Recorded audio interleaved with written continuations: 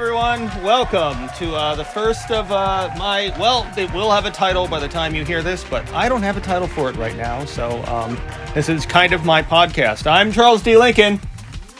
Oh, wait. No, I'm sorry. I was waiting for Chelsea to say something because she's on my other podcast, but I guess she isn't here this week, so no Chelsea. But I do have two other friends with me today on, I guess, the Charles and Friends show. Or whatever. I don't know. I'm sure someone's taken that and I can't use it, but whatever. For those of you who don't know me, I am Charles D. Lincoln. I am a writer, a director, an actor, an author, and butcher, baker, candlestick maker, and all-around pain in the ass and high priest of harmful matter. And basically, I'm the creator of 21st Century Demon Hunter, Teresa and Allison, and all sorts of things that if you've seen, well, probably something very wrong with you. But in the meantime, this is me making a new podcast where I'm going to talk to all my fabulous friends over the weeks and months and years to come. So today, I have two of the stars of my show you can see on Amazon. I wrote it and directed it, called 21st Century Demon Hunter. With me today, I have Rebecca Lauren and Casey Marie Ecker. So, hey. Hi. Hey there. Hey. So, Rebecca plays Stephanie. Casey plays our kind of, I'm not even sure what you'd call her, because she's like, she's there. It's hard to like call her something without spoiling anything, you know? Yeah. So, but I mean, she's there, and she does things. She's a big part of the story. But it's like I'm not really sure. We'll have to come up with she's Persephone. It's a whole word. That's it. That's what she is. She's the Persephone of the story. I have coined a phrase. Yeah. Yes, I've invented the phrase. No one else can use it. It's copyrighted now. Let's talk to you two. Let's start with you, Casey. Tell me, who are you? And tell me a little bit about yourself. That's such a loaded question. I'm a person, I think. I don't know. Sometimes I'm kind of like, am I a cat or a person? But I think I'm definitely a person. I'm a human. Hi. Well, yeah, you've done scenes with Cassia, and she's allergic to cats, and she didn't start sneezing around you, so I would say person. Person, for sure. No Yes. matter how much of a cat I wish I was. Yes. Yeah, I'm a human girl, a human woman, pronouns she, her. I am originally from New York, and I fell into acting through ballet, actually. It all started with dance for me, and that's kind of where I discovered the love of theater and performing. So, I do a little bit of everything. I studied musical theater, so it's one of those things where you just have to you gotta do everything at the same time. So you wear a lot of hats. You have to be able to do like the tap your head and rub your stomach at the same time. Mm-hmm. But that's what I love so much about the industry, is that you can wear so many different hats, and you can do so many different things, and you can always gain more skills. And the more I work, the more I love being a part of this community of people. Mm-hmm. And Rebecca? Wow, that was very well said. I am also a human person, and I also go by she, her pronouns. I'm originally from New Hampshire, and where I was born and raised, and now I live in Brooklyn, New York. I am an actor / dappler artist. I like to play with all kinds of different things. I do some painting. I also do a little bit of modeling. So that's kind of me. I come from a theater background as well. And I fell into acting when my grandmother used to take me to Broadway shows. And I remember sitting in the audience in just awe of everything that everyone could do and how magical it was, and how I just felt like I could feel it was so palpable, all the energy, and I just really wanted to be part of that. Do you remember what your first, for both of you, do you remember what your first show was that you saw? Yes. The first one I saw was Sound of Music, but the first one I really have a lot of recollection of is Annie. Mm-hmm. And Casey? I'm so jealous because those are like two of my like favorite childhood movie musicals that I would just watch on repeat. But the first Broadway musical that I ever saw that really stuck with me was Gypsy. They did a revival of Gypsy with Patti LuPone. Yes, Rebecca's making a face, guys, and I'm assuming it's only because she loves that show or she loves Patti LuPone. Literally my favorite musical, and also yes, I love Patti LuPone, and yes, I saw that revival. Musical theater people, in case you guys don't know, were like really crazy, but in the best possible way. Yeah, really crazy. Yeah, crazy. I was not a music. I was like a delinquent who like was. I was like one of the bad kids who like would hang out like drinking in the parking lot at school and wear like all black and listen to, but like you can totally be a fan of musical theater and do that at the same time. I think. Well, that was the thing is like I was like a closet nerd. Like, yeah, like I remember I used to practice like when I was in death metal bands and I used to sing growl really fast. I used to practice to Modern Major General, because it's such a great vocal exercise, that song. None of my fucking friends knew that and would have just stared at me if I what is he told talking them that. about?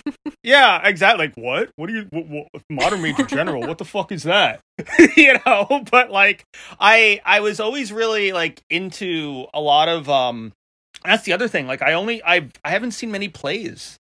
My mom took me to see Sandy Duncan and Peter Pan. Oh my God. When I was a child. And then I saw Patrick Stewart doing every character in A Christmas Carol. Like when that was at like Westbury Music Hall or something like that in Long Island, when I was like in my like 11 or so. But otherwise I hadn't seen any plays till I started like getting into this industry and knowing, and I would be seeing like my friends' plays and stuff and the people I work with. So I grew up though with a love of film. Cause like, a lot of people know my dad as like, oh, that was the guy in Last House on the Left. And then they know him from doing porn for 30 years.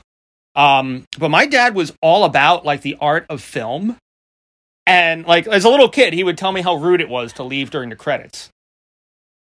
Because it was like, all these people worked really hard to put this together and everying. That must have been fun for you as a kid, just to sit and watch credits till the end.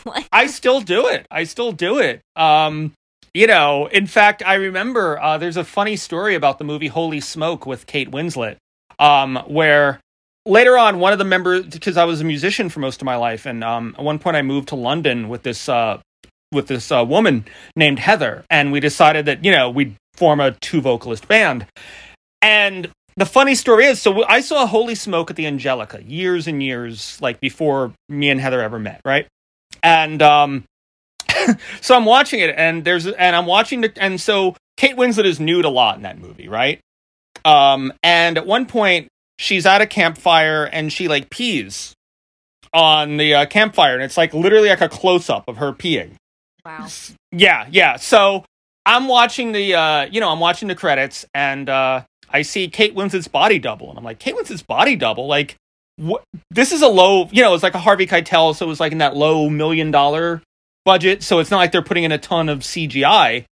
So I was like, wait, but we saw Kate Winslet like the whole movie, like what's going on? And I'm like, oh my God, and I like yelled out, I'm like, oh my God, they hired a P double for Kate Winslet. And so funny thing is, years later, Heather, who I moved to London with, was talking about, somehow the movie Holy Smoke came up, and she's like, yeah, I saw in the Angelica, and there was a guy behind me, and he yelled they hired a P double for Kate Winslet. And I was like, you. Yeah. And it was like funny that like 3-4 years earlier, we had like, I guess, been in the same theater at the same time. That's such a like serendipitous New York moment, though. I feel like. Yeah, like that's one of the things I love about New York. Like how like my sister lives in Denmark, but she was visiting New York, and we randomly ran into each other on 59th Street. Like, I didn't even know she was visiting New York, but what are the chances of two siblings in a city of 10 million people happening to walk on the same, intersection at the same time? Like, even when you run into anybody in New York, I always love that. Like, just how there's so many people here, the chances of that ever happening are so weird. Like, I've never run into Chelsea. Never.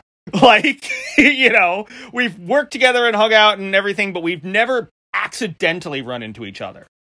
And like, even like the industry, like when like me and Rebecca, like we met each other on set. How many productions happen in New York? Like just when we met on Model Woman, which was a pilot for a show I'm glad never happened because it was a shitty show and they treated us like shit. But like what are the chances of us both being on that production that day? Out of how many thousands of actors are in New York? And just it's always, I love just the crazy math of New York City. Mm. Yeah. So tell us a little bit about, we talked about your first thing you ever saw. What was the first thing you ever were acting in? Ooh. Rebecca, you go first. Okay, so the first play I ever did was in the 3rd grade, and it was Willy Wonka, and I played Veruca Salt, and I wanted the role so bad. I really wanted that role, and I remember the auditions were this like stupid little process where the teacher just went around and was like, raise your hand if you want to audition for this role, and my hand just shot up. And I like whipped out my best little British accent and I got the role and I had so much fun and I never looked back. That was the first thing I ever did. And Casey? Oh man. I was like a peanut vendor in like a little 8th grade production that they just smashed together. It wasn't even like a really cute like we like have the like child rights to do like Annie or anything like that. It was just like it was a musical that they wrote, and then we were also in the choir. So like what would happen would be like the band would come out and then the play would happen and then they would switch. So like the curtain would close and then the choir would come out and sing a song and then the choir would leave and then the play would resume again. It was like a really weird musical play band mashup, and it like I was a peanut vendor. Like I have no cool like it was like a really shitty role, and I was really pissed off that I didn't get one of the bigger roles. But it's fine, Did you get to say something besides like get your peanuts or like? I don't even remember. Like I do recall the get your peanut lines, but yeah, honestly, it was just like they gave me a Yankees cap and then they gave me a jersey and I just had a little stand and that was it. And I was like I remember being very disappointed on the inside, but it was fine. You move on. Rejection when you're younger, like it really benefits you because after you go through so many auditions, you're just kind of like, well, this isn't a new normal feeling, Yeah. Well, we'll get into rejection because it's very interesting how I met you and how I met Chelsea, because it was literally you guys auditioned for the same role. Yeah, that's so funny. And neither of you got it, but I remembered both of you. And I, like a lot of actors, like I've known are like, oh my God, I didn't get this role, and it's like, but if you made an impression on them, you never know if in the future that they will contact you for something else that you might be great for. Mm-hmm.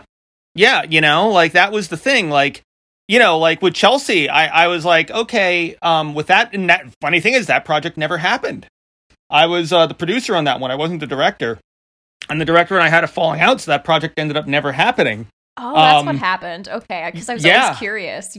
Yeah, it ended up never happening. But I remembered, like, Chelsea just...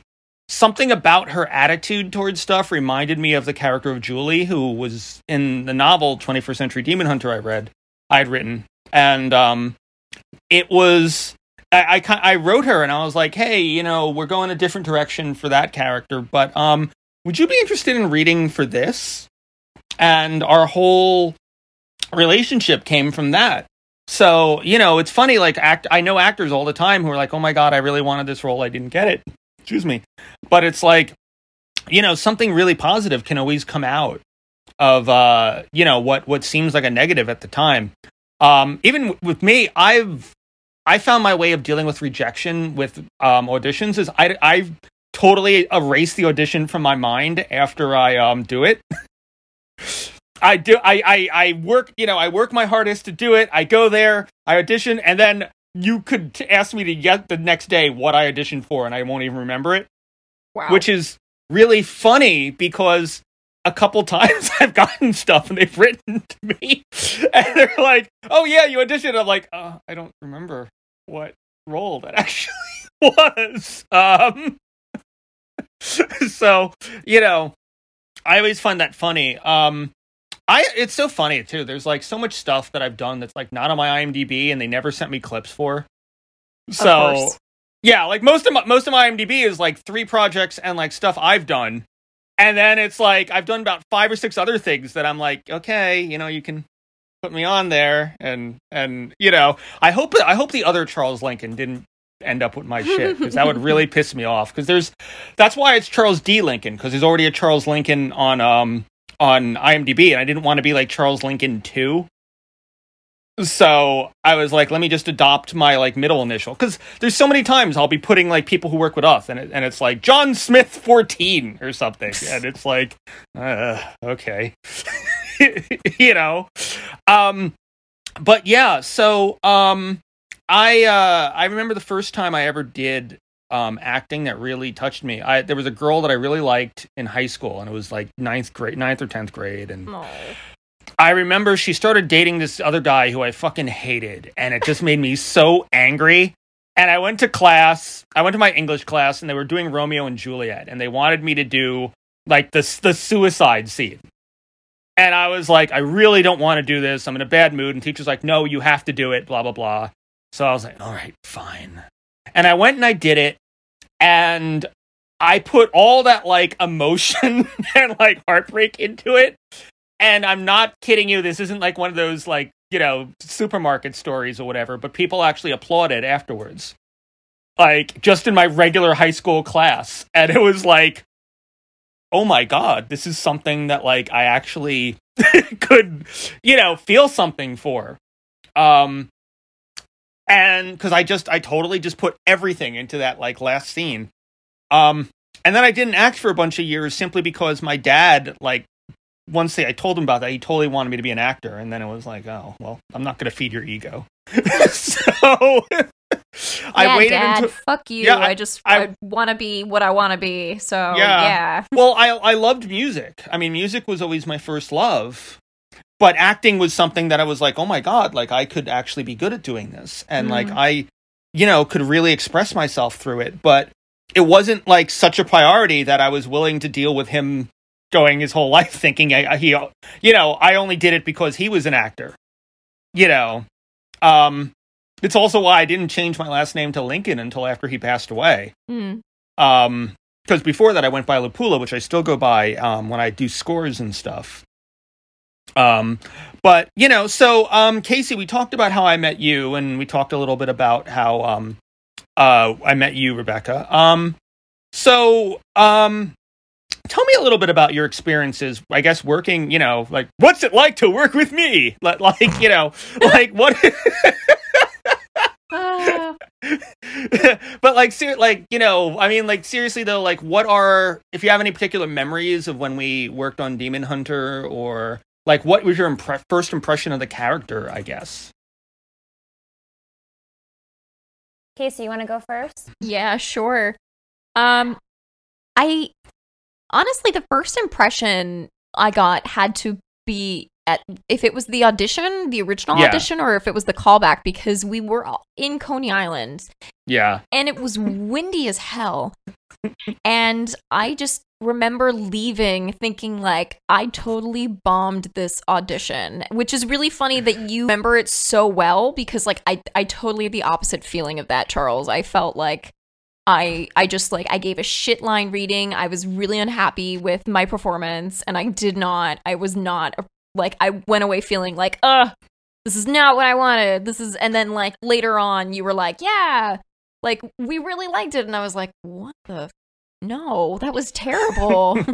What's wrong with you? But But it was really like a testament that you like when you reached out to me about it, and I was kind of like, you told me more about the project, and the more you told me about it, the more I was kind of like, I want to freaking do this. So then, when did we first shoot? I think we first shot.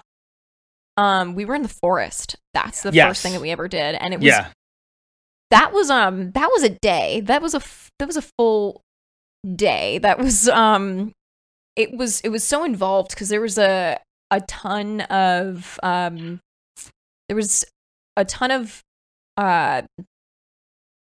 variables that had to be done in that scene that we did. Yeah.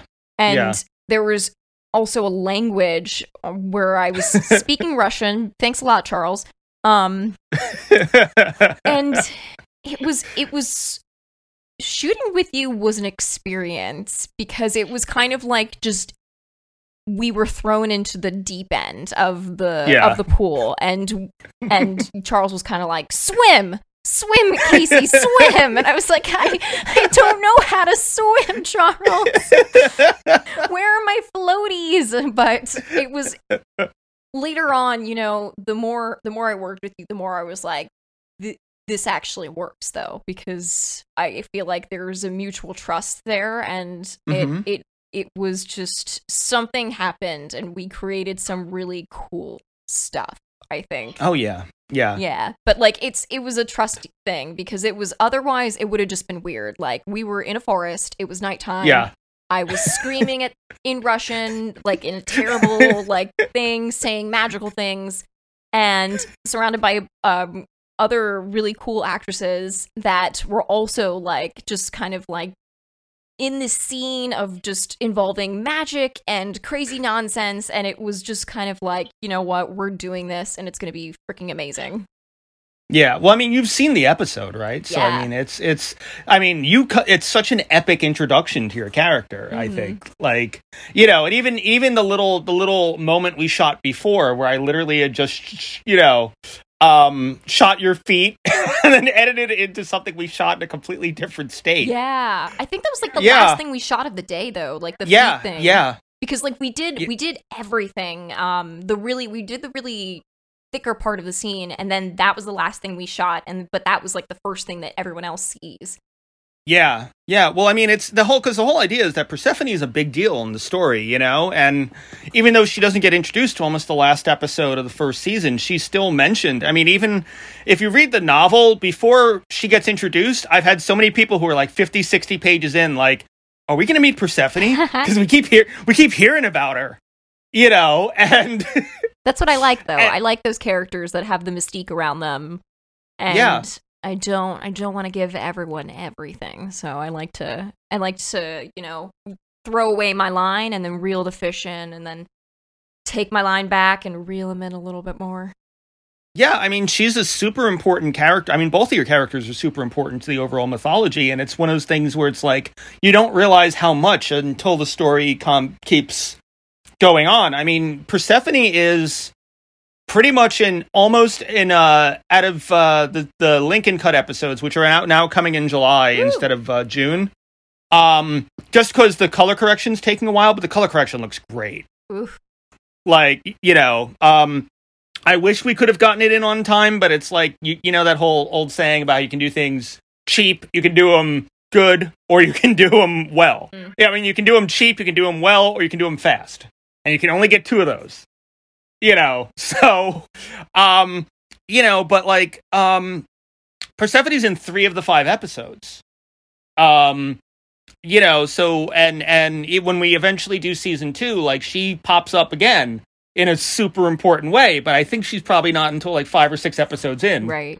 You know, and I'm still writing that script where she's kind of the lead character in it, which is such an interesting thing, and I can't wait for you guys to see that. I'll send you guys like the first, like, I don't know, I think it's like 5 to 10 minutes, like fairly soon. I'm just getting some stuff together, but yeah, she's it's one of those characters that you have to introduce the right way. Well, yeah, I mean, I think you did that so brilliantly. English, well, brilliantly. Thank you. it's like you don't want to give everyone too much information right away, and Yeah. I think that works so well with her character in particular, whereas like with Rebecca's character, I feel like I want more of that story, and it was just it's so good. Like every scene that Rebecca's in, I'm always like captivated every time. I'm like, oh my god, it's so good. Oh yeah, well, she has some crazy stuff coming up in the Lincoln Cut I season. know. Yeah, and what's great about it is that Stephanie gets introduced in the second episode, so Stephanie's the opposite. Stephanie's in there a lot more than Persephone, but she's introduced very gradually. She's introduced very gradually, and her character has a big arc. Yes, a huge arc. Yeah. Like her. Yeah, no, and like her story, like she goes from one place and is currently at a completely different place at the end of season 1.5, and will go even crazier places in the stuff that we have planned. She has this big overall arc to like her character and stuff. And it's always interesting to like just make characters that evolve that way. Mm-hmm. Even with Persephone, like I would say that we definitely shot a lot of, because it's not giving anything away to say that there are flashbacks to 2007. It's 6 years previous to the first season of Demon Hunter, where we kind of see her when she's a little more innocent and naive before she becomes this kind of sociopath like savior of the world. And it's very cool to see that. And what's neat is that like we introduce a villain that I kind of love when you first watch it, you see there's no, you know what I mean? How things by the end of the season come together and you're like, oh, this is why we got shown this and this is why we got shown that. And and it all is like a kind of puzzle pieces that come together by the end of the season. So it's really fun for me to be able to write that and to work with actresses like yourselves. So, Rebecca, let's talk a little bit about when you first started working with us and how it's progressed. Yeah, so it's actually funny because you always talk about how I met you on Model Woman, but I really mostly remember meeting you on The Deuce. Like I remember like our first conversation like being on The Deuce. Mm-hmm. I don't know why, but I remember like talking to you in line and just basically being like, let's work together. And then we did. And when we first started shooting Demon Hunters, man, it was like one of the very first things I ever filmed that wasn't like background work. Yeah. So I remember being so excited, but also so terrified. And I really just didn't want to mess up. Like I really didn't want to mess up so hard. And I think the first day that we shot, I showed up so early. And I remember we were shooting on location and there really wasn't like, I think we met in like a coffee shop. Yeah. Because that was in Dumbo. Yeah. And it's funny because Chelsea had like a project or a shoot before or something. And she ended up being really, really late. And I showed up really, really early. So I remember just like being so nervous and sitting there for a really long time, like really hoping that I just wasn't going to mess up. And then we shot that first scene under the train. And that was really interesting. That was fun. I remember the biggest problem with that was the audio. Oh yeah. We had to do ADR with you because that audio was like unusable. But it was like, it's the learning process of indie films is when you learn that like, because we put a lav pack on you and we thought that would have been enough, but it wasn't. But that was such a cool day though. That was a really cool memory for me because it was like one of the very first times I really got to be like actually acting on a set. Yeah. I remember what's funny about The Deuce was I remember like I had met you and we had spoken about working together, and then remember like because you did the old 70s, like can we talk about that or sure. Yeah, that's fine. Yeah, you did like the old 70s like porn covers. Yeah. And I remember like because at one point I was an extra on it too, and it was like 3 a.m. The bathroom was in like they made a fake video store, and there were all these like magazine covers, and I'm looking at it, and I grew up with a dad in the porn industry in the 70s, so I knew the real magazine covers, and I'm looking, I'm like, oh my God, they got like, I remember seeing that in my dad's like, apartment and stuff. And then I'm like, wait a minute though. I looked over and I'm like, oh my God, that's the girl I spoke to.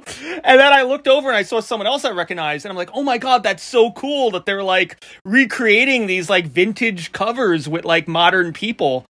Obviously, because there's no way they can get the, permission from some random woman in like the 70s who like was on like Screw magazine in like April 72 or something like that. But I thought that was so funny and so cool that they did that with you guys. And it actually inspired me to like when we did like the pictures for Bishop's Cove.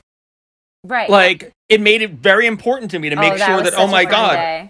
Yeah, that it made it like kind of drilled into my head how important it is to make, set dressing and stuff like that, and to make sure you create, even if the camera's not going to be focusing in on it, it helps the actors, it helps set the mood, it helps set everything.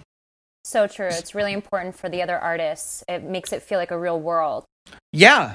And, but yeah, no, like you were a joy to work with. And, both of you were, otherwise you wouldn't be on here. I just remember being so intimidated by you. And sometimes I still am when we work together. So you've maintained that.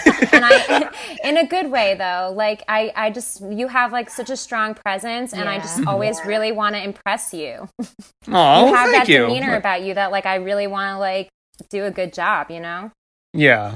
Well, thank you. I mean, I hope I'm like approachable and stuff. No, like, I don't mean it in a bad way. I mean it in a good way. Okay. Yeah.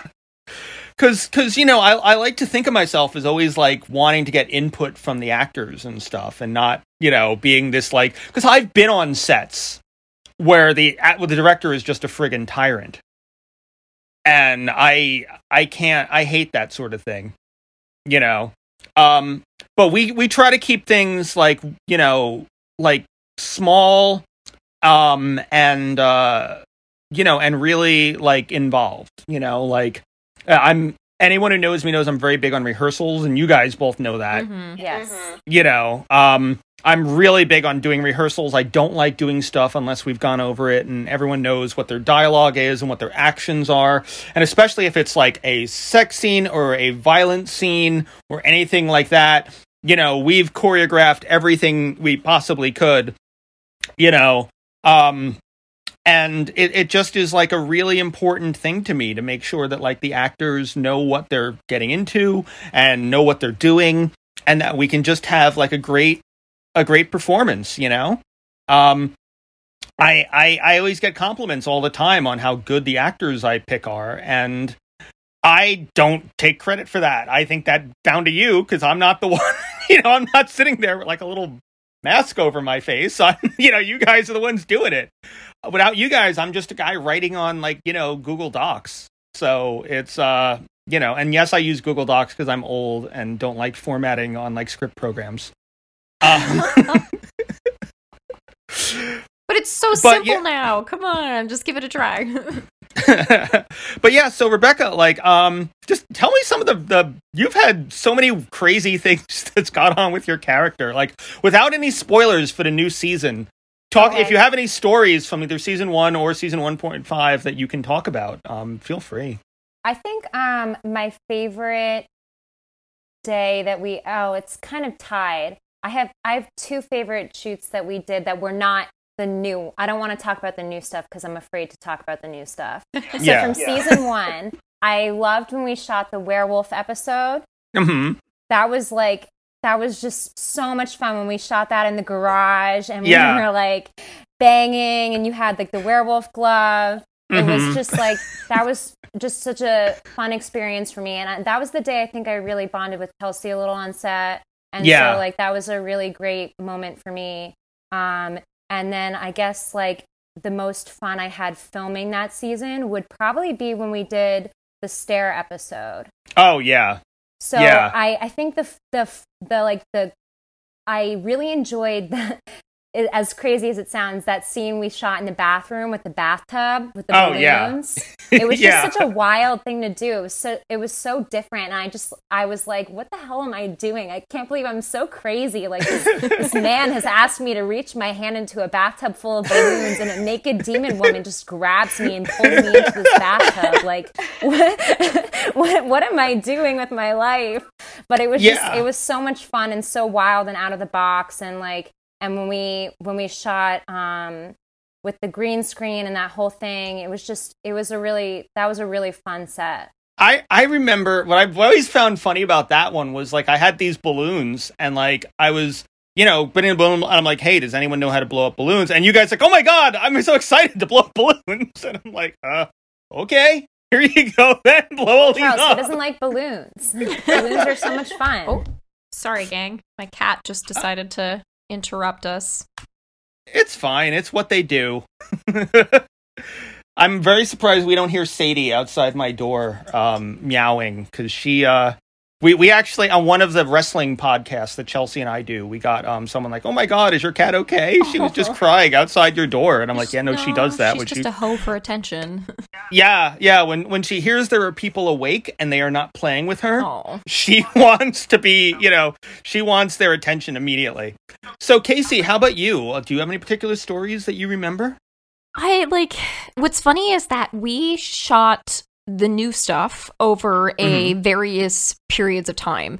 And for me, those were the really cool ones, but I can't talk about it yet. So it's you can say it without giving away the actions in them. Well, now that I think about it, like we shot I'm trying to think like how many times we shot for the new season.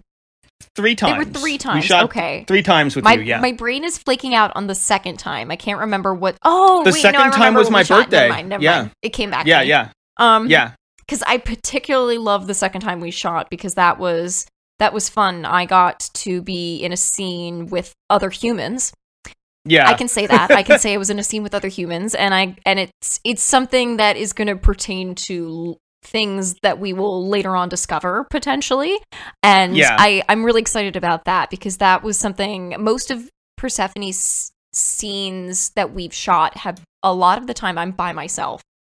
And it was one of the first times that I really got to do like a really like amazing scene with like a couple of other people in it, and I was like, oh, this is amazing. I get to feed off of other people's energy, and like I just feel like we did such a great job that day, and I'm excited for the entire thing to come out, but like that scene in particular really like I think we got to see the beginning of Persephone. Like Persephone I think is always going to be Persephone, but like this is kind of that was the turning point scene for me. And that particular scene I'm really stoked about seeing because like everybody in that scene was just chef's kiss, fantastic performance. Like, oh yeah, that's an awesome scene. That scene's in that's going to be in episode 17 out of 18, so it's the 3rd episode.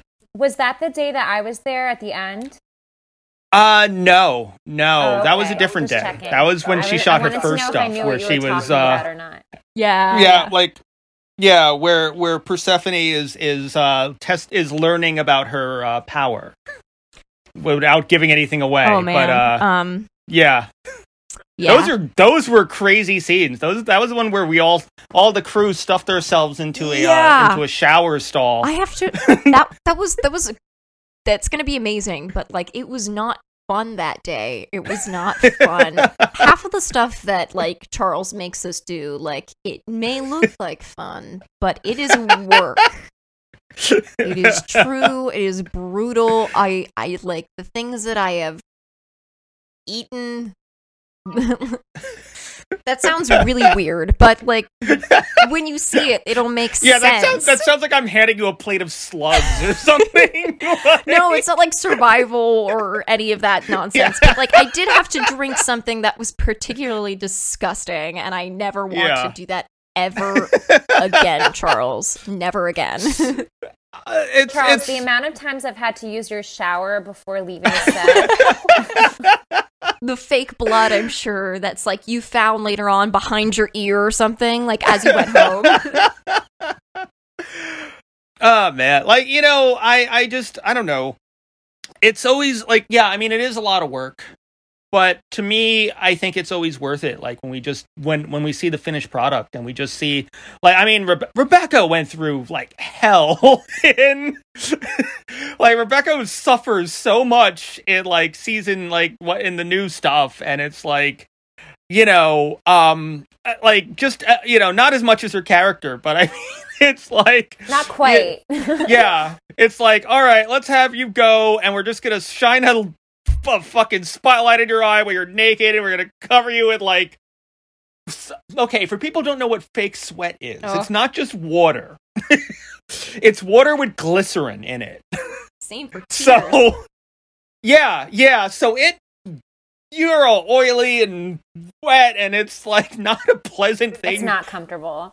Yeah, it's not pleasant. And like, the fact that like we put like, oil over you and we're shining a light on you like we're trying to like fry you or something. It's like, illuminate the woman, don't bake the woman. Like it's it's the first thing they teach you in film school as a gaffer. But but I mean, like, you guys, like, it's hard work, and it's one of those things where like when you I don't ever ask anyone to do stuff I wouldn't do myself. That's always important to me. But what? What? But what? Yeah, but what wouldn't you do? Yeah, that's exactly the problem. Oh my God, I have to have Emily on here one day, because Emily, you've seen the clip from Bishop's Cove where Emily is falling through the air. Like, that was Emily falling off a ladder onto a mattress. Oh my God. And I tested it out to show her it was safe. And that was me, like, throwing myself off like a ladder like a couple times to show her, like, and I remember the first time I went up there, I'm like, oh wow, this is actually pretty scary. And then just throwing myself off it, and I was like, I fear the day that I have like a big budget, and I'm just gonna be like, all right, wire me up, guys. Like, I'll show them it's safe. This is the part of like the video where it would say, we would turn to the audience and say, don't try that at home, kids. Really. Yes. Really.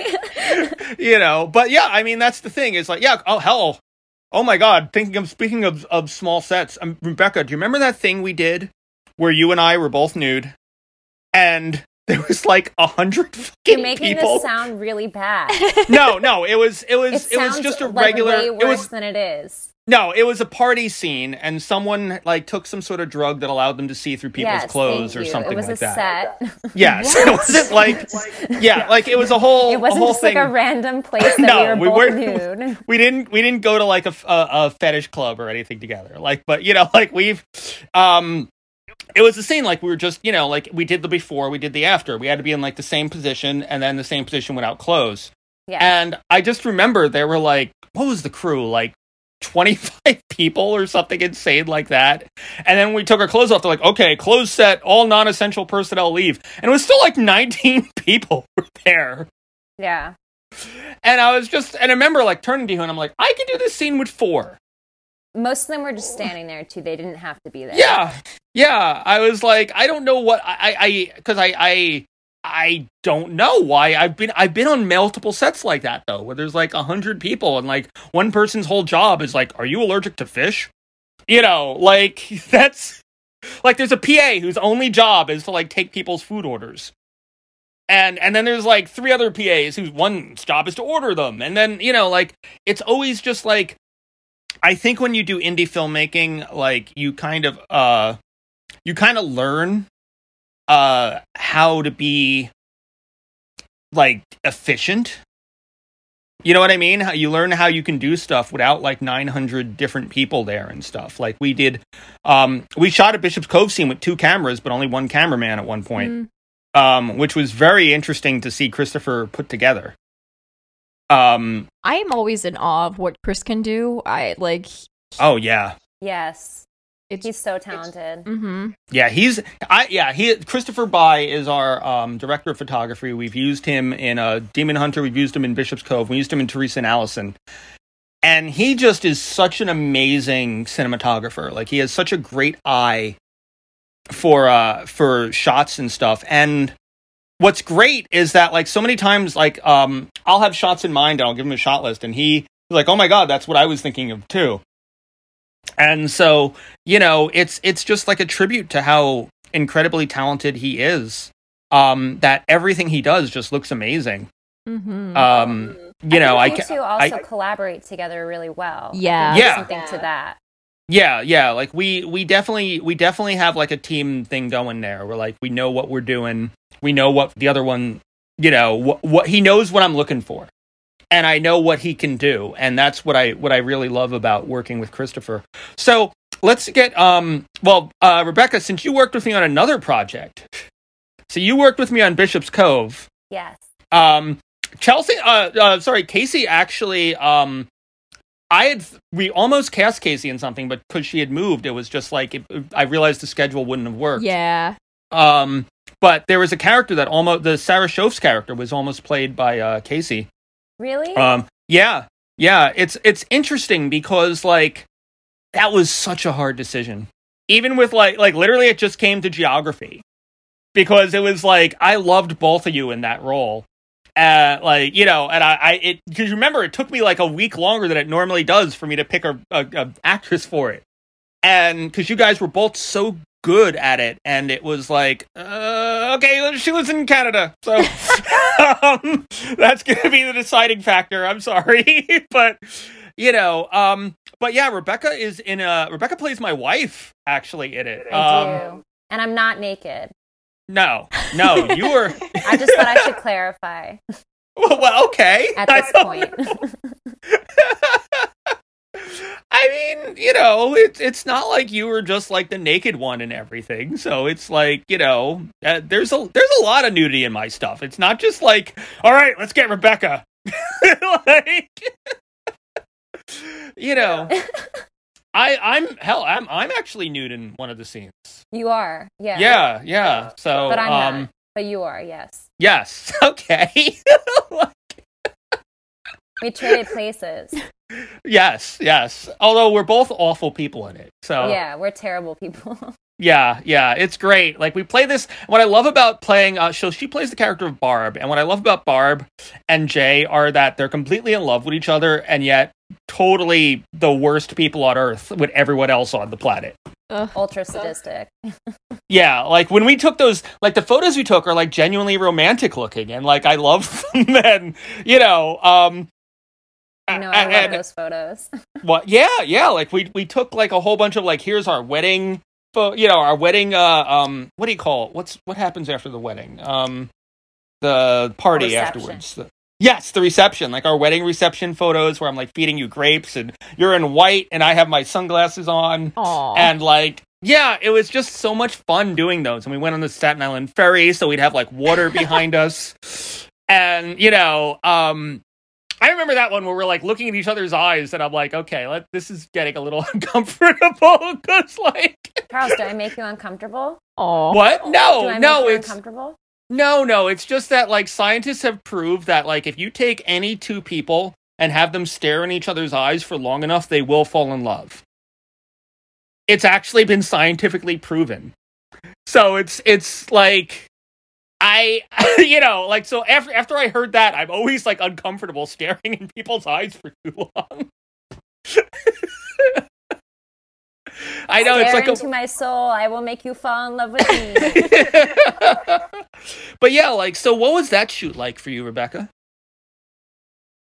Okay, well, you talked about rehearsals earlier, so I'm going to mention that again. We did a lot of rehearsals for that shoot, so I think that really, really helped. Yeah. I would say that made me feel really confident and comfortable and safe too, because that was a really intense and almost, I don't know what word to use. I think maybe private almost. It was like a very private scene and set, and very, very touchy in subject matter. It was very different from Demon Hunters for me because the characters are completely contrasting. Oh, yeah. And Well, I was going to say, and we should note, I didn't direct that scene. That's true. That was Madison, who was working as second unit director on Bishop's Cove, because I can't direct. I can, but I hate directing myself and acting at the same time. And I think Madison was really, really, good. She was awesome, and it was actually, that's true, she did direct it, and it was different to work with you as an actor purely than as a director. Even though I'd worked with you as an actor before, but this was on your own set, so it was like a little bit different in capacity. Yeah, and plus we were never like the big characters in anything we worked on before. We were always like minor. Yeah, we were either background or like one line or something like that. Yeah. I would say that was a really powerful shoot. I think that there were a lot of really good moments, and I think definitely Madison helped create that, but I think the chemistry that you and I have as friends and coworkers and people who have like worked together a lot, and between all the rehearsals we did, I think we were able to really make something that I hope people appreciate, because I think it's really intense. And it's scary. It's really scary. You're genuinely scary in that scene. Like you know. Thank you. Yeah, no, you and I are just so awful in that scene, and like not our acting, like our characters. Like we are just the worst people ever, and there's just this brutal coldness from us towards everyone else, and like then you see the warmth between each other, and it's just this really twisted dynamic that you don't see very often. There's also this one moment where there's light behind you, and it looks like almost like you're like Jesus or something. Ooh. And it gives you this like godlike glow, and it's so chilling in contrast to everything that's happening. I can't wait for people to see it. It's going to be really... I'm excited. I wish I'd seen this. It's giving me like Spike and Drusilla vibes, and I'm really digging it. Yeah, it's gonna be a really like I'll tell you what the new scene we're shooting that's badass. The new scene we're shooting that's like your character 20 years later, played by Rebecca Reinhardt. I think having that as the first scene of the film, when we come to our scene, it makes it so much more intense that you're like, oh shit, we know what this place is. Mm. Yeah, you sent me a script for that to read it, and I was really excited to read that. I think it's going to really bookend everything. Yeah. So I think that it really, when it comes together, it's going to be really exciting. So let's get a little bit out of the CL Squared universe, and let's talk about other projects you're doing. What are you guys working on currently? Casey? Right now, I forgot to mention that I am in Canada, as you previously mentioned, but yes. French Canada, the best Canada in the land. Yes, the best Canada, sure. I think the other Canada is bougie Canada. No, I think the Quebecers probably do think so, but it is a pretty cool province, and I specifically love the city of Montreal. It's truly a cultural hub, and right now I'm working on a play in the Fringe Festival, and it's about it's so funny that it's like somewhere within the like kind of demon slayer genre. It is about, but it's more about the occult, and more about what happens after you lose someone, and these people are trying to kind of come together and create the safe space where they can commune with the dead, and that's the whole play is about that. And I play this lovely woman who's a little bit further along in her spiritual journey, and communing with the dead. And I'm really excited about this because it's my first Fringe festival, and I haven't done theater in so long, and it's especially with the pandemic, it's so lovely to be back, and it's so lovely to be with people. Like, even if our rehearsal spaces have to be like outdoors or like whatever, it's just so nice to be working with people and getting that energy. And I'm so thrilled. Yeah. That's so exciting. Thank you. And are you doing anything, Rebecca, right now? I'm working on a web series. It's like a Spider-Man fan fiction, and I'm playing Mary Jane. So that's very cool because it's kind of like a little bit of a dream role type thing. Mm-hmm. So that's been a really fun project. We're actually going to be filming this Saturday, so I'm looking forward to that.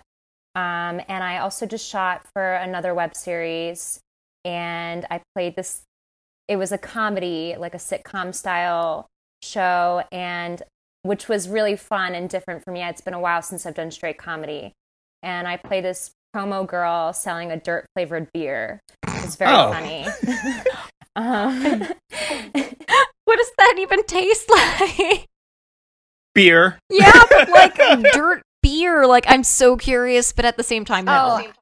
Considering I've always Like thought most bark beer just and tastes like cougar horse urine, tears. like Oh, that might be an no. improvement. I need to see this when this comes out. It should be really funny. It's sort of got a little bit of a Schitt's Creek vibe to it. So I'm really looking forward to that one coming out. And then I did another like short film. I had a small role, but I play this like homeless crack addict, and that was really fun. I love it. I mean, like that's it's truly awful, but like it's these like little crazy roles that you never would have thought about, and they always end up being like the most fun things to add to your actors kind of arsenal.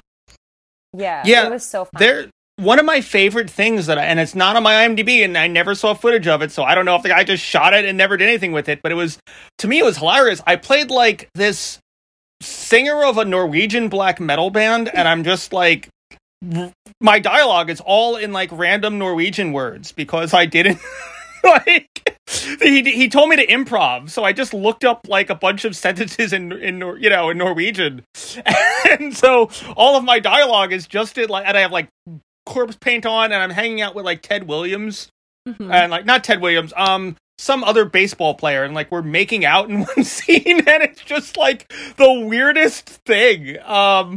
It's it was like it was so surreal and weird, and I love it, and he never gave me an IMDb on it or anything like that, and so I don't know if it ever came out or whatever, but it's just weird little things like that I love doing so much. Like, and it's the type of thing where I'm just, like it was like me like running around Prospect Park and like fucking vinyl with spikes on and stuff with like, like full fucking like face paint, like black metal corpse paint on and stuff. Which as a musician, I always refuse to wear because I think it looks fucking ridiculous. But as an actor, to me, it was so much fun to just be like running around and, like yelling in bullshit Norwegian at people. And just having like this, it's also where I discovered that they actually have a horse run in Prospect Park because they told us to move at one point because we were blocking the horses. And I'm like, there are horses here? How have I lived like in Brooklyn for so long and not knowing there were horses in Prospect Park? Yeah, I recall my sister being really big into horseback riding, and I think we did go like horseback riding around Prospect Park. But that's so bizarre. It's always those ones that you remember though, like the really insane ones. Like even I'm writing a couple scripts, and some of them are not horror. Like there's one that's kind of like a crime, like violent crime drama type thing, and then there's one that's like just a straight up dark comedy. And there's a role I wrote for myself that's a former roadie from Motorhead. And it's like a guy, like he's dating some like 16-year-old or something, and like his whole claim to fame is he was like Motorhead's like, and it's me with like a Cockney accent and stuff, like just, and like sunglasses on all the time and everything, and just being just this absolutely ridiculous like guy with all these stories of like hanging out with Lemmy in like 1984 and shit. So it's just because I knew people like that when I was a musician. Yeah. And so it's just like, this guy with just all these ridiculous stories dating this underage girl who's like just the sleaziest fucking guy ever. And yet to me, the thing that I find the sleaziest is him drinking the orange juice directly out of the carton. That's sleazy to you? That's like a normal... I don't do that. Only that horrible people do that, Oh, Casey. well, like, I'm just not a lady. It's fine. Do you do that, Rebecca? No. See? Rebecca is a I don't lady. think it's like sleazy though. I wouldn't say I wouldn't per sleazy. I se definitely label think it as it's- sleazy. Yeah.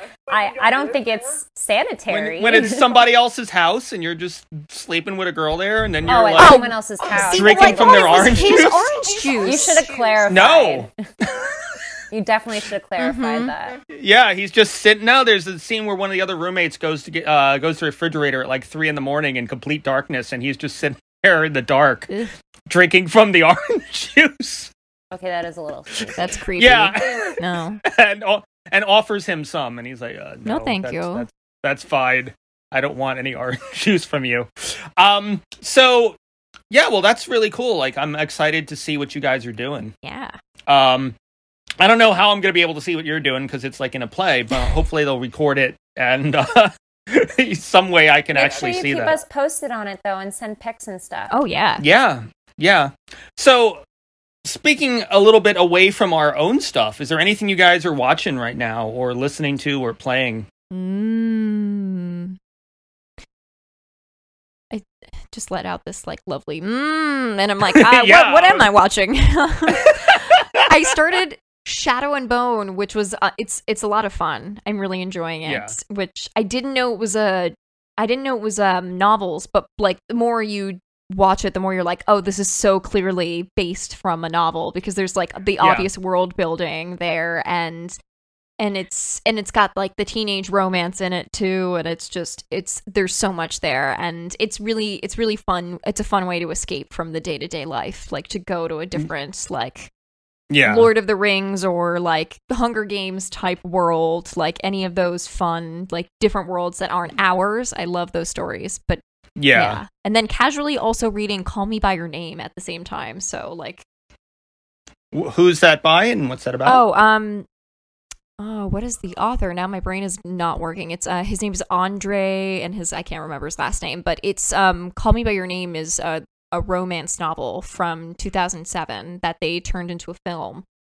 And it's about this boy who vacations in he has a family house in Italy, and then this guy comes, and there's an immediate attraction. Like first 15 pages, like there's this intensity between the two of them, and I'm like in between like Shadow and Bone and then like Call Me by Your Name, and I'm like swapping between the two. Rebecca? I just started watching Outlander. I'm only a few episodes in, so if you're a fan, don't spoil it for me, but I'm obsessed so far. I'm like really enjoying it. Can I ask about that show? Because my ex watched it, and she described it as 75% rape. Like, she's a big fan of the show, but she's like, yeah, it's historical drama, and it's just a lot of rape. And I was like, oh, you're not really selling me on the show right now. And she's like, no, it's great. So there is also consensual sex in the show. Like, let's be real. There is also some really awful things that happen in that show. Yeah. Yeah, in the first episode, there is consensual as well as non-consensual sexual activity in the first episode. Yeah, I've been watching. I just finished up The Nevers, which I enjoyed, even though I would have liked to have known Joss Whedon was behind it at first. Although the first episode, the whole time watching, I'm like, wow, this just feels like someone really watched a lot of Joss Whedon stuff. You're like, and then I Joss see Whedon. Yeah, no, because I mean, I told you, like, the fucking villain might as well be Drusilla. I heard that too. I was reading about it before I even wanted to watch it. Yeah, and I was kind of like, oh, so like copy and paste. Yeah, like even the last, I'll slight spoiler. Fast forward 2 minutes if you don't want a tiny spoiler for the Nevers, but I'll just say the last episode does an Epitaph 1. Which they did in Dollhouse, where it was like suddenly in this far future and shit. Right. I forgot about that. And they do that in this one. The last episode, the first 25 minutes, is all new characters, like hundreds of years in the future. Oh my gosh. I kind of want to rewatch Dollhouse now. Yeah. I'm not, you know what's so weird about that is it's so hard for me to watch like a 24 like episode season anymore. That's true. I feel like we're now really programmed to like 10, 12 episodes that are like 35 minutes long. Yeah, like 8 to 13 is now the number we look at. Like kind of how what like the BBC has been doing for years and years and years. Yeah. But now, like, you know, because it used to be 24, like Buffy was like 24 episodes a season. Yeah. For like 7 years. And it's like, that's a lot of TV. Yeah, doing my Buffy rewatches right now, actually. I'm trying to get my partner into them, and he really does enjoy it. A lot of the times where I lose him is the special effects. That's almost every time is where I lose him, which is totally valid because it's a product of the time. But Xander would make me lose it now if I was to watch. Xander is one of those characters that, like, he's also, like, a product of the Joss Whedon, like, character verse. And, like, he has these qualities that are so irritable. But there's moments that he's somewhat redeemable, but then you're like, oh, God, you're still just this cis hetero male, and it's just obnoxious, so stop. Yeah, there's a lot of incel vibes from Xander a lot of the time. Yeah, unfortunately, but then he turns it around sometimes. He really does. I think that he gets to be redeemable, I find. But like there's other characters that I could think that are worse than Xander. But no, Buffy rewatches are hard because they're long. Fuck Riley. That's all I'm gonna say for anyone watching who's watched Buffy is fuck Riley. I like how you're just like fuck Riley. Honestly, I have meh feelings about Riley. I'm not like pro Riley or against Riley. He's just there. He's a filler for like he's supposed to be the normal Buffy boyfriend, and he's not, but he's boring. Yeah, well, you know, as someone who grew up in the, like, kind of underground way, I was always a Spike-like person. I was like, yeah, Spike is the character. Spike is what got me into the show. People were like, because I'll tell you, I think the first season of Buffy is awful. I totally think it is. I hated it. And when I first saw it, I was like, oh my God, this show sucks. And then years later, people were like, oh my God, you have to see this show. They have these characters, Spike and Drusilla. You're going to love them. And I watched, and I did. And I got really, really into it. And then, like, I think it was like the 5th season. I was like, you know what? I'm going to give the first season a try again and see if I like it. And nope, it's still awful, even as a Buffy fan. I knew we were going to go into a Buffy tangent somehow today. I don't know how I knew it, but I did. Like, I felt like this is what we were going to talk about for. And I'm sorry that, like, I wish, like, I want to, like, I feel like we're excluding you, Rebecca. I'm sorry. No, I've seen some Buffy episodes, but I never just like watched the whole thing. Yeah. Have either of you seen Fleabag? Yes.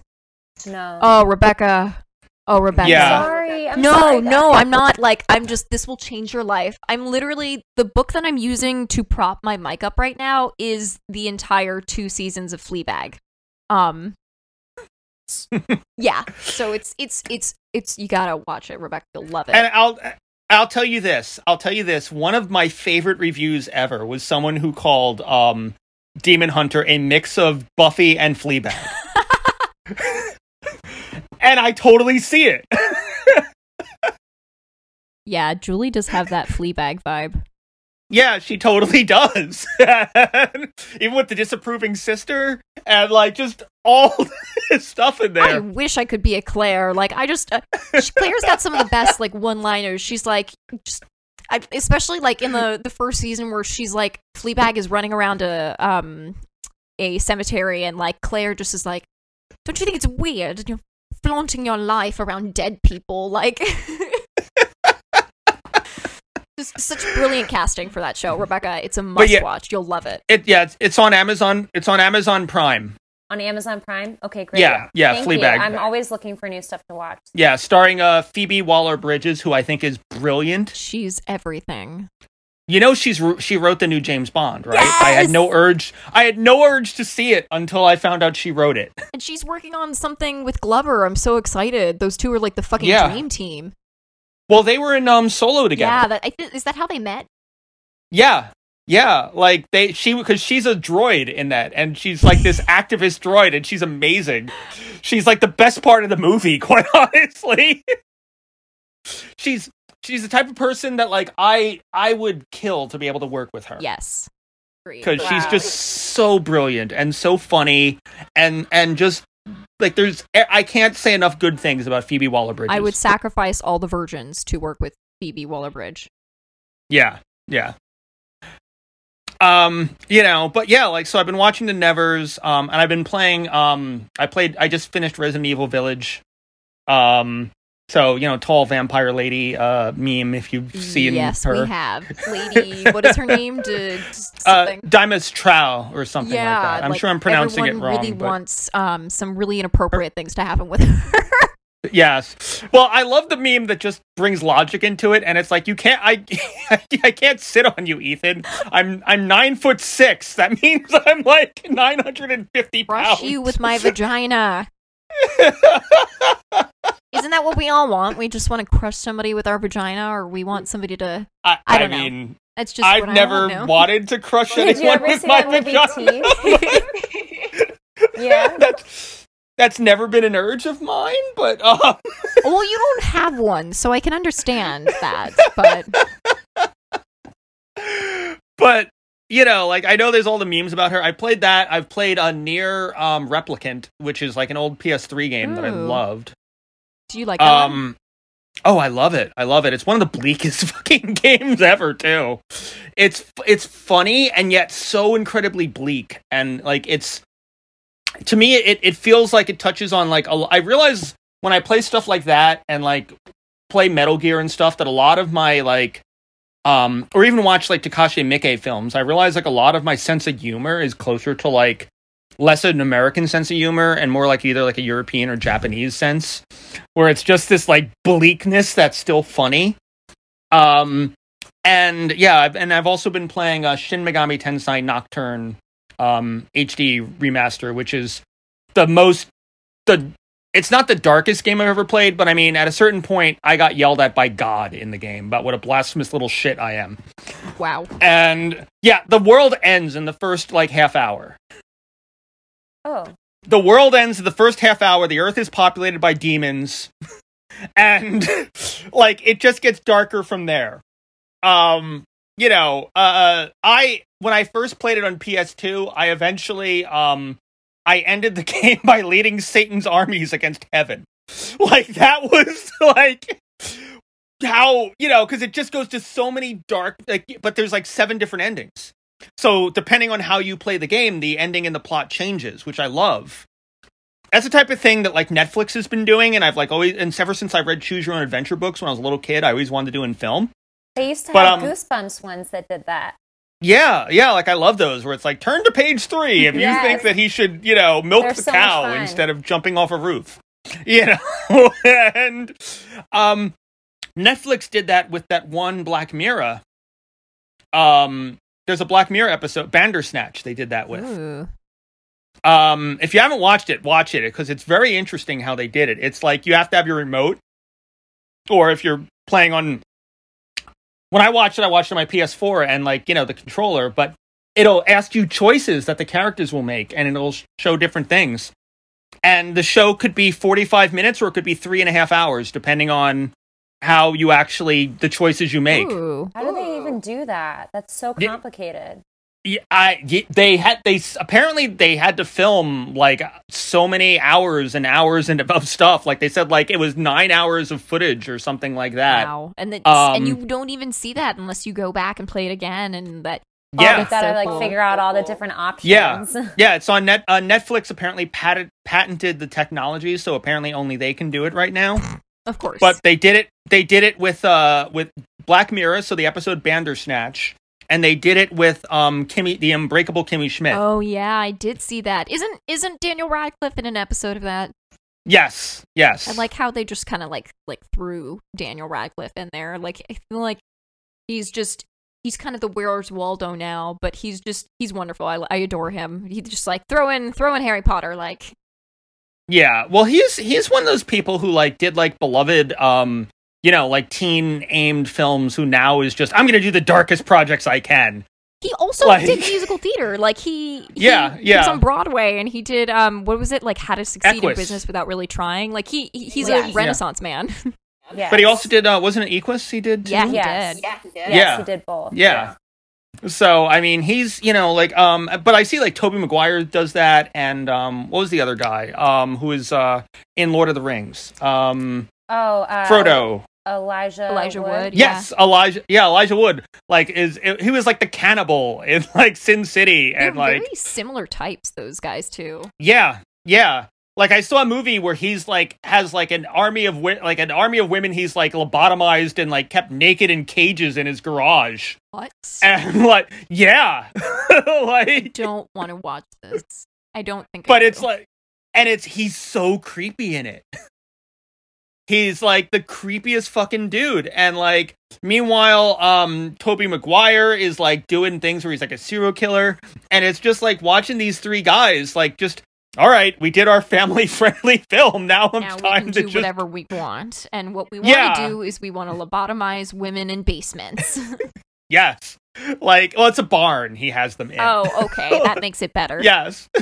Yeah. Oh, no, it makes it creepier, quite honestly. Like, there was the sarcasm. Yeah, but yeah, no, like, we just, I don't know. It's there's a lot of stuff out there that I'm really enjoying. There's so much content out there. Like, it's so hard. Oh, yeah. Yeah, I just started watching MODOK, which is pretty much funny if you like Robot Chicken. Because it's pretty much like a half-hour Robot Chicken episode. Is that on Disney Plus? Hulu. On Hulu. It's on Hulu. Okay. Yes, it's more adult-focused, so it can't be, people say the F word. Ooh. And, yes, I know, which we have never said in any of the CL Squared Productions performances. I am so proud, by the way, of how many people in our cast have told me that they have used my dialogue in real life. Like, Chelsea told me that she actually said to someone, I would sooner rather douche with wasabi. And I was so proud. I love that line. Yeah, I was so proud that line has been used in real life now. It's such a good line. And it's the thing that I love that Chelsea points out is, like, Chelsea eventually came to realize that Julie is so based on me and my ex-girlfriend if we were one person. Back when, like, in my 20s when I was wilder. So I love whenever Chelsea has noticed me, like, saying a Julieism or something. Or, like, when I'm annoyed by something and I yell for fuck's sake or something like that. And, and she's like, oh my god, that's where that came from. So she's been asking me to, like, make memes of just various Julie sayings and stuff. Oh, you should make memes for the Instagram page. Oh, that would be great, yeah. Yeah, that would be fun. I might do some of those. That would be after we've gotten the new season out. So I'm just really excited about the stuff that we're doing, and I'm excited about the stuff we're going to be doing in the future. Mm-hmm. Demon Hunter, Bishop's Cove, and other projects that I have in the future. I have as I said, like, there's just cool stuff ahead, and I hope that I can take both of you on this magical carpet ride that is the future of my productions. Yeah, we're on board. We are on board.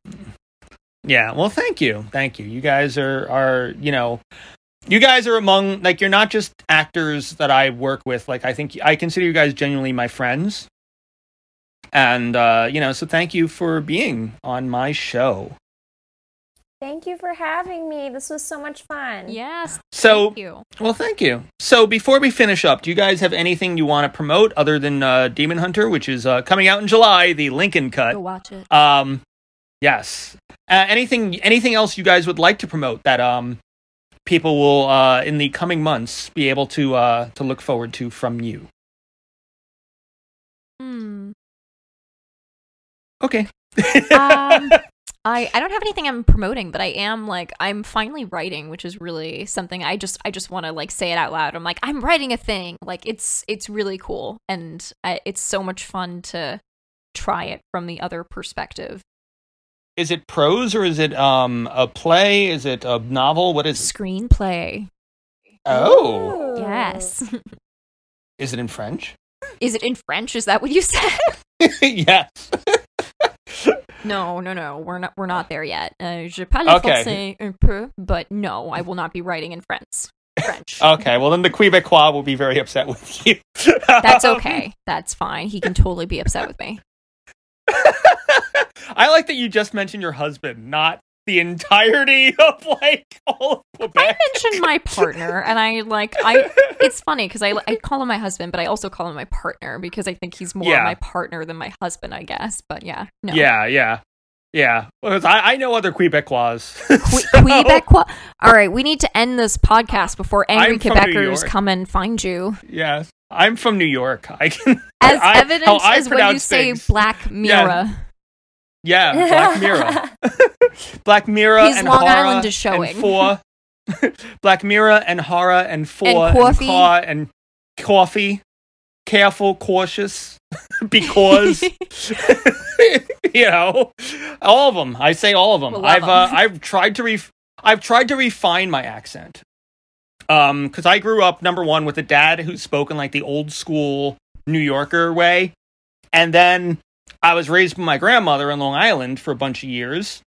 So the Italian side of my family. So I grew up speaking like this, and I had a whole conversation with Kim about this. Kim Gonza, who's our long-suffering PA and also a bunch of characters in Demon Hunter, who you worked with her as Jade. I did. Yes. So much fun.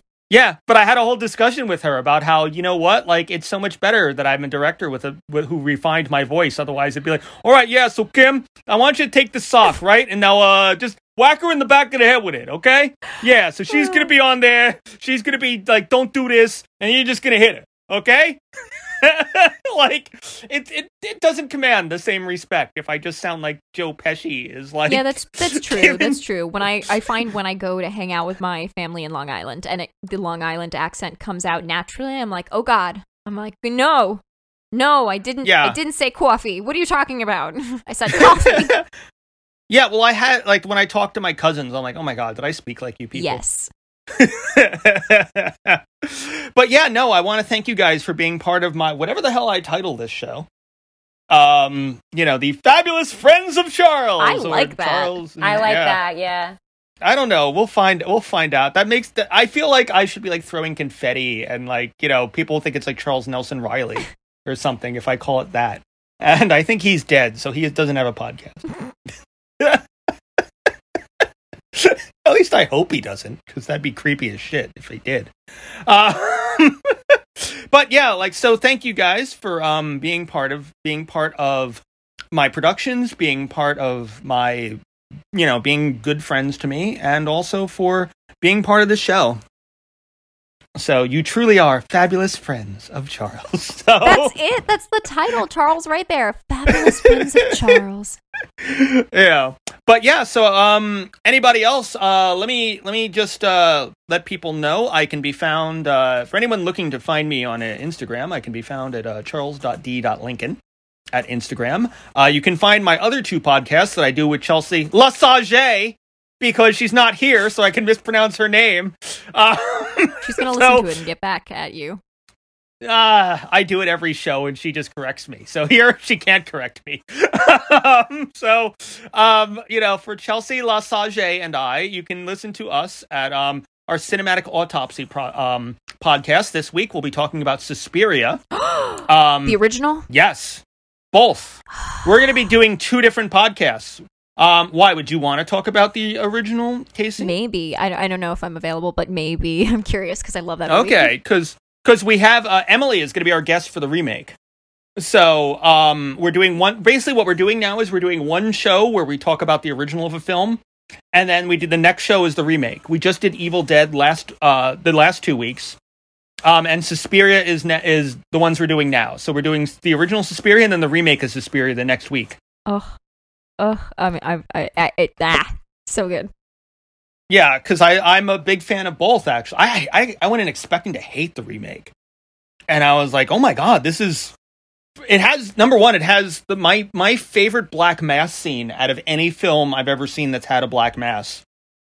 I think it's just so well done, and so, it looks so much like the little, things you'd see in, the Dark Ages and stuff, yeah. But, done in a modern dance setting. And I love it. I think they really did a great job in creating something new with that film. Yeah. and like Tilda Swinton playing every other character, and like it's just it's great. But yeah, so we're talking about Suspiria this week. You can find that at anchor.fm/CL2 Productions, one word.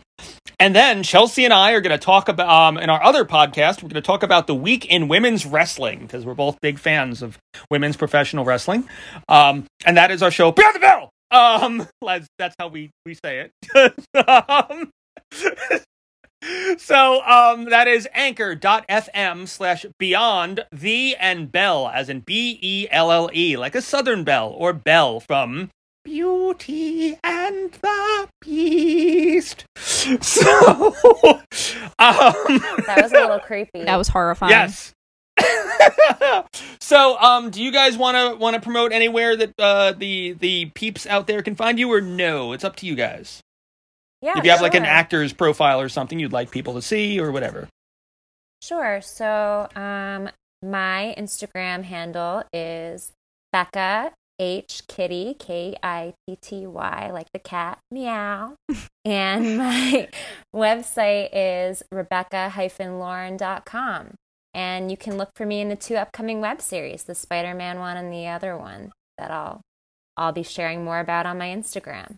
And 21st Century Demon Hunter. Woo! Yes, and Bishop's Cove. And please write something for Casey and I to act in together. Yes, please, because we still haven't. You guys have never had a scene. Because we haven't acted together, and that would be really fabulous. I know. Yeah. Like, you've got all these redheads, and you need to like create a coven of redheads, Charles.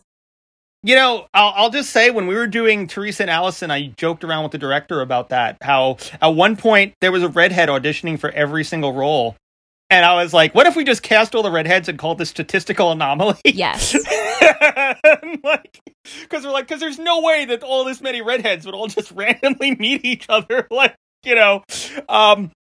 yeah, so Casey, any... Yeah, you can find me on my Instagram, which I haven't been posting on a lot because I've been living my life, and but it's at Casey and Marie Ecker, so CASEYMARIEECKER, no spaces. And I recently did an original short with Goalcast because they've started their own new channel. Goalcast is a channel that does a lot of inspirational celebrity videos. If you have seen them on the Tube of Youb or Facebook, the Book of Face, and they recently started doing new short original inspirational videos, so hopefully that video will be dropping soon. Awesome. Thanks. Awesome. Well, as I said, want to thank you both for being part of the show, and so tune in next week when I will have another person who will be a mystery, because I actually have to the friends of Charles. Yes, I have to wait for emails and see who's available. Fabulous friends of Charles. You wrote, Rebecca. Yes, but thank you guys so much for being part of it. Thanks for having us. Thank you. Alrighty, bye everyone. Bye. Bye, gang.